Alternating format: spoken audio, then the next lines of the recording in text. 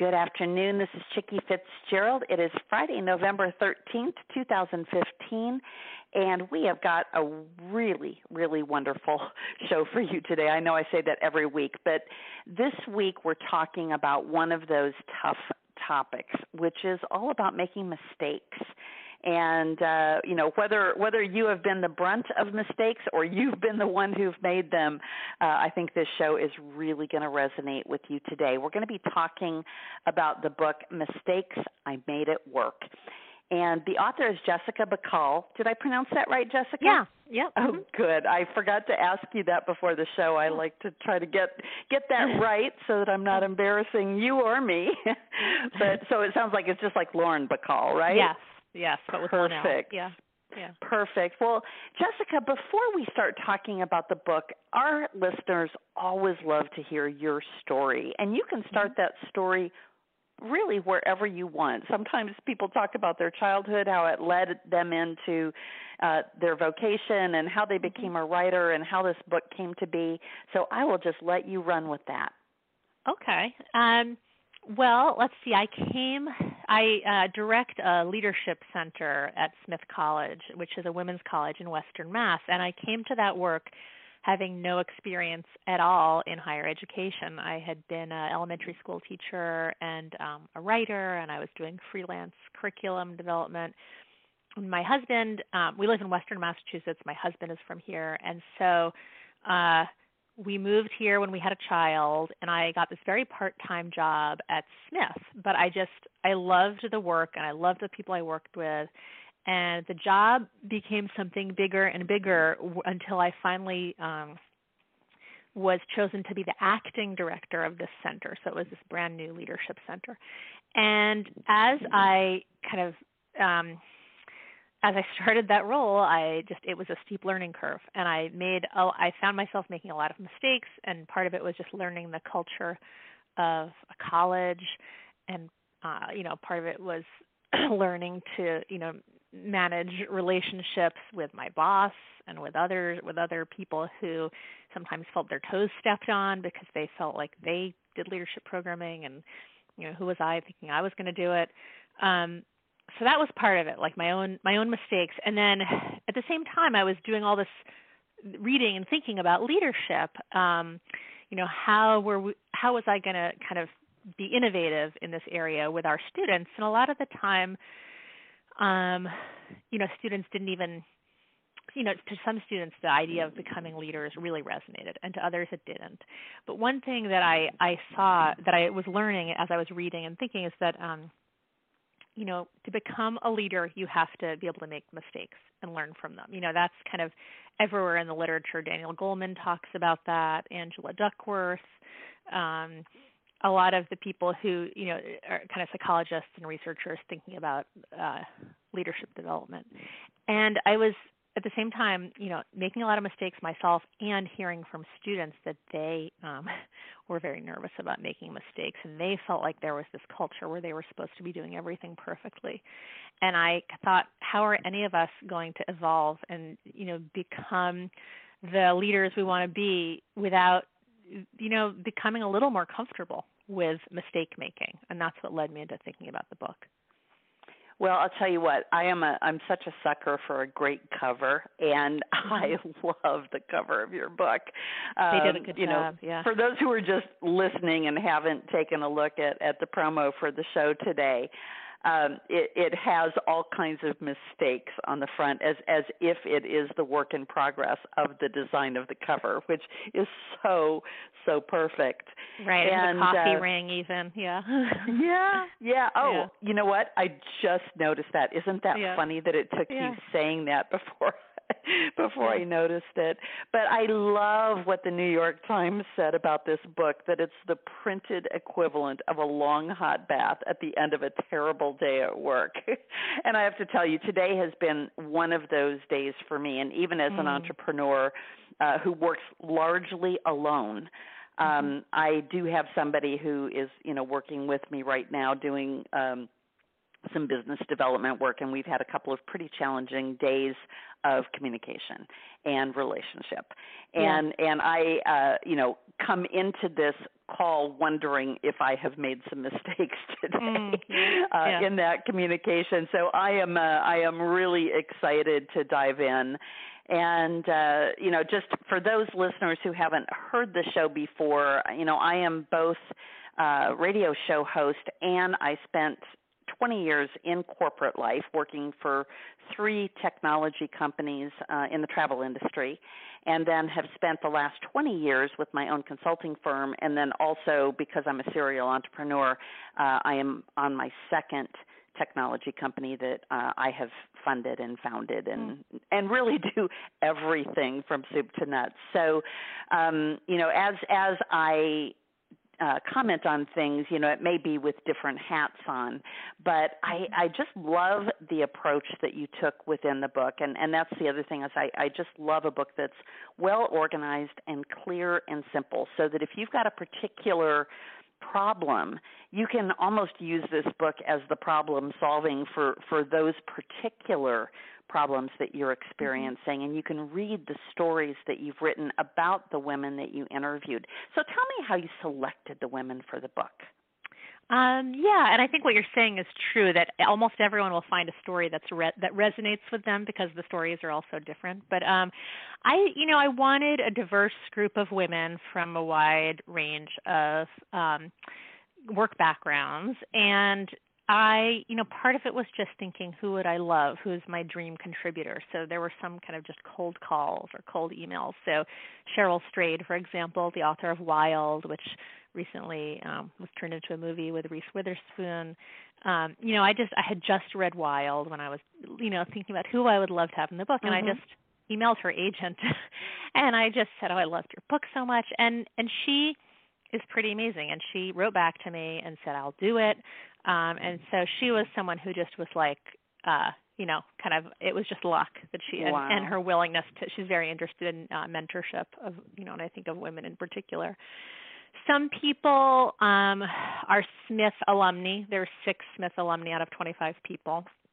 I really tried to use connections to, try to, figure out who knows someone interesting. And, I wanted there to be a doctor. Danielle Offrey is another person, cold call. She's a doctor and a journalist. She writes for the New York Times. I wanted people in business. So Joanna Barsh of McKinsey & Company is in there. Anna Holmes, she is the founding editor of Jezebel. I knew someone who knew her through an email. I was connected to her. Kim Gordon, who is rock star, Sonic Youth. She lives in Northampton, and I just kind of bugged her until she said yes. So, I really wanted diversity in the voices in the book. So tell me which came first, the structure of the book, and then you just happened to hear stories from these women, or did you interview all the women on a set of topics and then decide what to glean? Because you've organized this group of women in different parts of the book. And so you start with the topic of learning to take charge of your own narrative.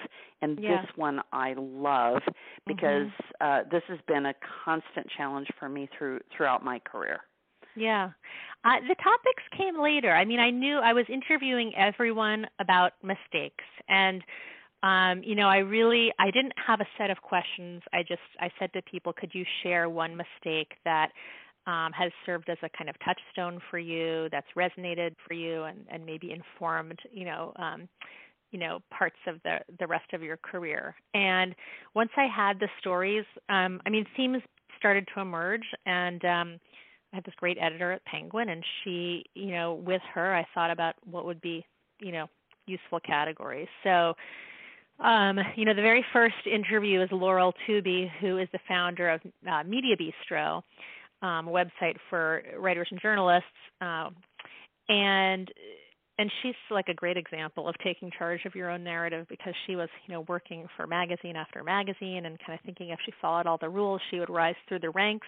But ultimately, she was let go, and she started kind of this like these parties for people in journalism, and the parties it turned into this website, and so she really kind of found what she does through kind of making well, not through making mistakes, but definitely like through realizing she was not someone who was going to fit in a corporate culture, and it was really going to work best for her to be running her own business.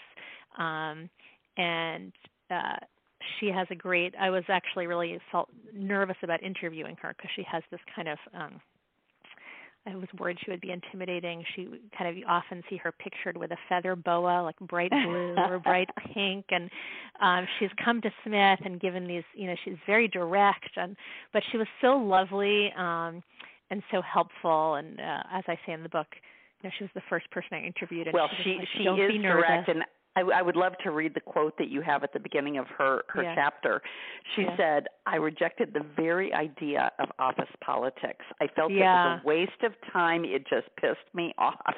Why do I need to go over there to get to here? It's like, here's what I want. Here's what you want. Let's get this done."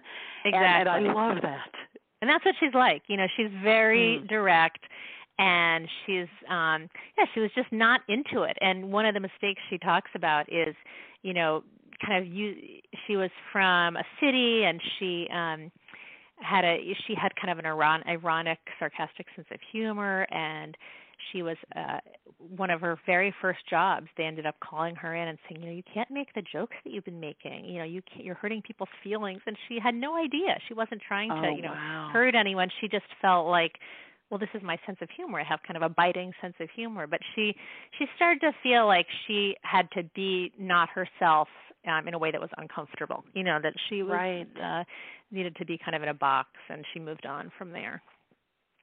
But, I think almost every woman in the book could really be seen within the context of this idea of taking charge of your own narrative, because they're all people who have been innovative and brave and self-aware enough to really, make some important decisions in their careers, sometimes after or within the context of mistakes. So what can you distill from all of those interviews? And you did, it looks like 8 or 9 in that category of what are some practical things that our listeners could do to take charge of their own narrative rather than letting people observe and come to the wrong conclusions, which has been the challenge in my career, is that no one has had the guts to come and tell me most of the time. I mean, I can think of one boss I had once who sent me to what he called corporate charm school, and it was actually a fabulous course offered by the American Management Association, and it was held in Carmel, California for a week. And I had such a wonderful time there, but everyone in the course kept saying, I don't understand how he thinks you needed corporate charm school because, when you come into the room lights up. And I thought, well, how come it isn't like that in my company? So anyway, I share that just to give you, some fodder for what are the things that people can do to take charge of their own narrative. Yeah, because we all can't go to corporate charm school. No. Sounds kind of great, actually. There's at the end of each chapter, each woman interviewed offers tips, and there's there are a lot of different perspectives. What I one thing I really gleaned from all of the interviews was the value of self-compassion. And there's a researcher at U of Texas, Austin, who talks about this, Kristen Neff. The importance of when you've made a mistake or when something's not going the way you planned, to not feel ashamed and like, oh, I'm the only one in the world to whom this kind of thing is happening. I must be a total loser. Often we talk to ourselves in these ways, like in ways we wouldn't even speak to our best friend. So, being kind of mindful, like this is a situation that's not working for me, or, I'm not happy in this situation, that's part of self-compassion. Kind of being aware of like a shared humanity with other people. There's other people who've struggled like me. And, I think that those things can be really useful when you find yourself stuck. when you feel stuck and you feel like there's no way out. And a lot of these people share stories of feeling stuck, but then moving on. Like Reshma Sujani is someone I interviewed who is the founder of Girls Who Code in New York City. And she ran for office in New York and lost. And she describes just keeping a professional face on, but then going home and collapsing, and feeling so demoralized. But giving herself 6 weeks to feel terrible, and then moving on and thinking, what's the work I wanted to do that I could do anyway. And part of it was founding this nonprofit to teach girls to code. So I think allowing yourself to feel bad, but then also kind of letting yourself move on from where you are. Right. Oh, that's fabulous. And, it's so funny because I keep running across her company. I actually didn't know her story, so it was really interesting to, hear about, growing up in Africa and having this passion, for young girls, especially, in the math and science fields, and so that they could have good jobs as they, move throughout their lives. So that's very, very interesting. And, it's funny, this next topic in the book is learning to ask. And, I know what's behind this just in my own life of that I am so self-sufficient in so many things, and I can do so many things, but I shouldn't do most of what I do for myself. I should ask for help. Yeah. And it's funny. Well, I'm going to let you tell a couple of stories out of this section, and then I've got another commentary here about the learning to ask skill. Yeah, and the people there's so many different. I mean, I think we think about negotiation, right? Where we've learned that women aren't as likely as men to ask for more money in a negotiation, but that there also are certain ways in which women are perceived more favorably when they, you have to. It's good to smile, and it's good to speak about the common good, and but these interviews are less about negotiating for money. There is one about that, and more about, for example, Selena Rizvani, who's a leadership consultant, told me about being in the social work program and really not really wanting to do social work. She was more interested in working with women in business, but she never asked, hey, is there a way in which I might be able to be creative with this degree?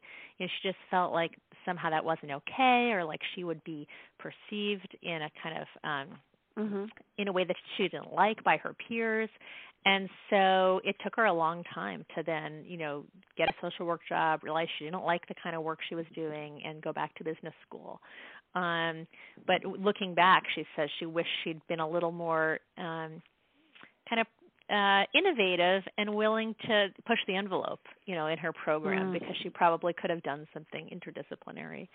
Carla Harris is a big name on Wall Street, and she told a story about a transaction in which she kind of she did the same thing that a colleague had done. She followed a protocol that her colleague had used, but it turned out she should have done something different, and she lost a bunch of money, and because she didn't feel like it was okay to ask, and so she kind of went ahead and did something that ended up being a big mistake for the company.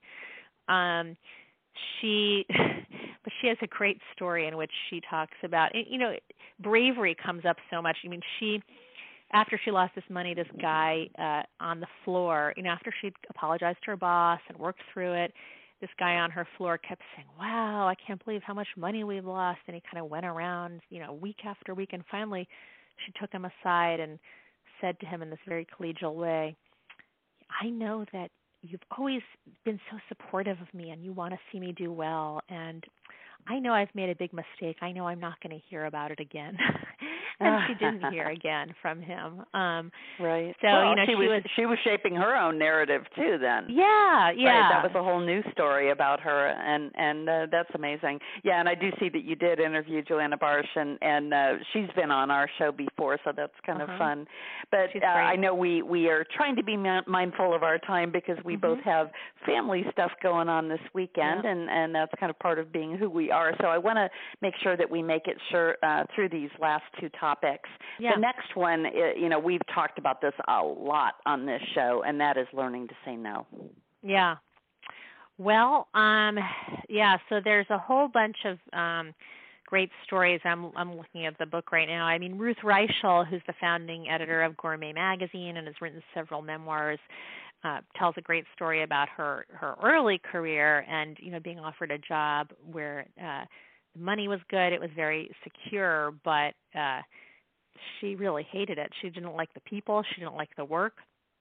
And she came home and she had accepted this offer, and her husband said, "What were you doing? What are you thinking accepting this offer?" She had been temping there, and then was accepting a permanent job. And so she went back and told them, "No, I'm not going to take the job." And that's how her whole career really her whole career in food really proceeded from there, from that original no, where she was able to kind of to turn away from the security that job would have offered.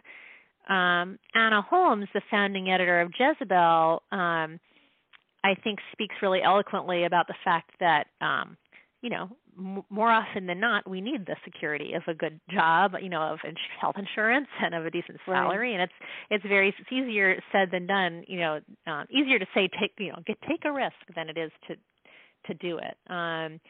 She worked in magazines for a long time and ultimately took a leap to work at Jezebel and be the founding editor before in online magazines were a big deal. And in her story, I mean, the reason it's categorized within learning to say no, she just really ran herself into the ground. And she says that she would just never do that again. She would never take a job again in which she was it was such an overwhelming amount of work. She was up at 5 a.m. and working till midnight. At the same time, that's the work that made it such a success. So, it's not like she looks back and says, I regret it, but she just knows now that if that she would say no to another experience like that. She's just not up for it. And, I need to go back to learning to ask because I remember now what I wanted to ask you about this. And you did 5 interviews in this area. One of the things that keeps coming up in both my dialogue with people that I mentor and people who mentor me is that quite often the men in our field of vision, the men in our circle, they actually love to be asked. And I think it's one reason why men are okay asking other men for stuff because they know that that's what they like. They like to help. They like to be asked to solve a problem. Yep. And I wondered whether the women you interviewed encountered a difference in learning how to ask other women versus men, or was that even a topic within those interviews?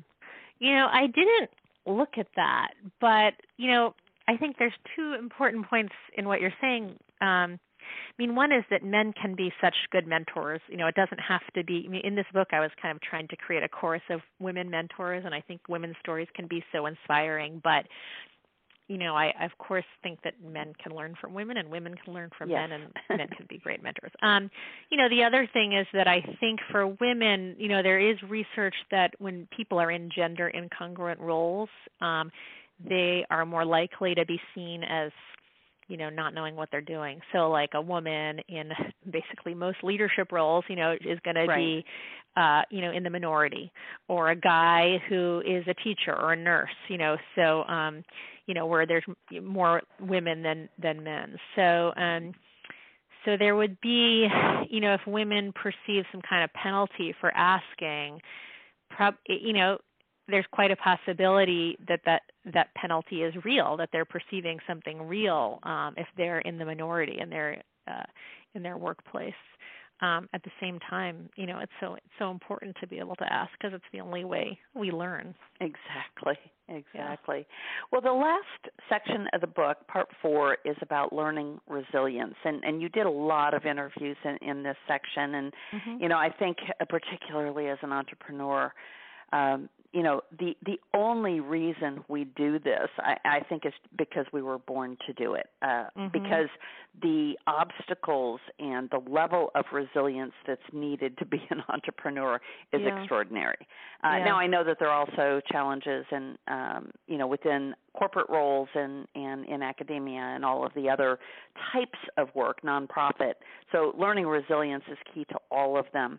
What were the themes that came across in these interviews? I think I really loved Judith Warner's interview. She had a column for the New York Times, and when she lost the column, she was really devastated. And one thing she talks about is kind of learning to not see your value through externals. She said, she's a competitive person. She's never going to stop wanting, to achieve and to, get this external validation, but that it's not good when you set up your whole life where everything that's you get all of your validation through kind of external feedback, and you don't have kind of things like time with friends or time with your family or, other things in your life, time walking your dog. I love to walk my dog, things that help keep you grounded. The other thing that came up, Rinku Sen is the head of a large nonprofit in New York City, and she talks about, the process of learning to listen to feedback without falling apart, and also without being defensive. And, she became someone who over the years, was able to, when she got feedback that made her feel bad or that made her feel like something had failed, she was able to kind of not immediately react, take some time, think about the feedback, talk it through with a trusted colleague, and then return to the place or person that the feedback was coming from. This one story she tells us about a workshop she did that usually is very successful, and in this one case, people they weren't happy with how it went, and she just managed it in such a graceful way. Right. She even talks about, I went and I had my weekend. I didn't let it ruin my weekend. And I think that's something that we develop over time. I mean, I think it's an ongoing process, being able to develop constantly, honing your skills to deal with managing feedback, because the up you get, the more you're going to get that negative feedback. Oh, definitely. Yeah. So what, overall, this experience of writing about mistakes, and all of these women are successes, and, yet bared their soul, here sharing with you those mistakes.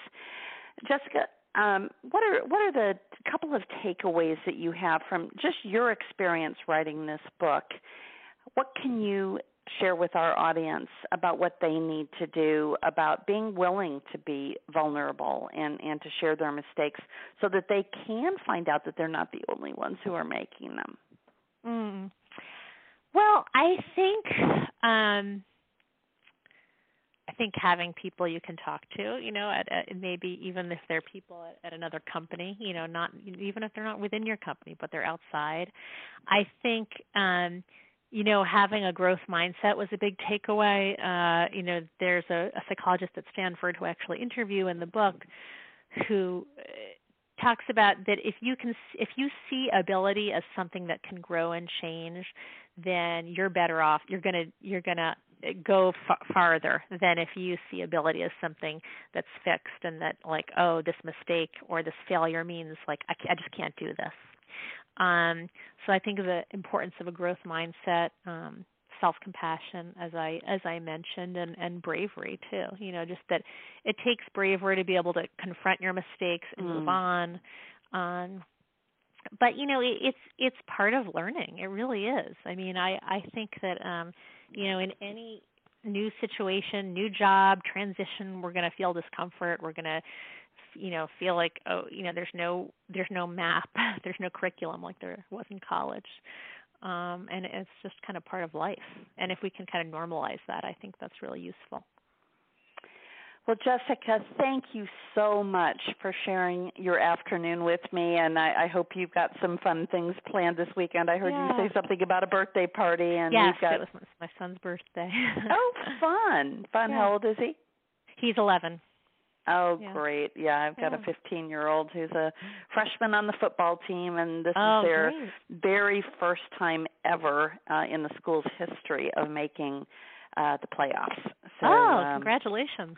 Yeah, I mean, there's very little chance that as a freshman he'll play tonight, but if they're ahead by enough, usually the coach will put them in the very last part of the game. So that's exciting. Yeah, we're hoping that happens. Well, I just want to share just a couple of other quick things from the book. Arianna Huffington wrote on the cover of this book, "This insightful book reminds us that failure isn't the opposite of success. It's a stepping stone." And I just love that. And it really encapsulates your subtitle of this book, which is 25 Influential Women Reflect on What They Got Out of Getting It Wrong. So, Jessica, again, thank you so much for your time. The book is Mistakes I Made It Work. Jessica, can you tell folks how they can get in touch with you and how they can follow you on social media? Sure. You can follow me at Jessica Bacal on Twitter, JESSICABACAL. And you can find the book, wherever at your local bookstore, on Amazon, any of those places. Terrific. Jessica, thank you so much for joining us this afternoon, Thanks, and I hope Chicky. you have a great weekend. You too. Thanks for interviewing me. For those who'd like more information on the Executive Girlfriends Group, please check out www.executivegirlfriendsgroup.com. We do have a public Facebook at Executive Girlfriends Group, and also a private one for our paid members. Thanks so much for joining us, and we'll talk to you next week.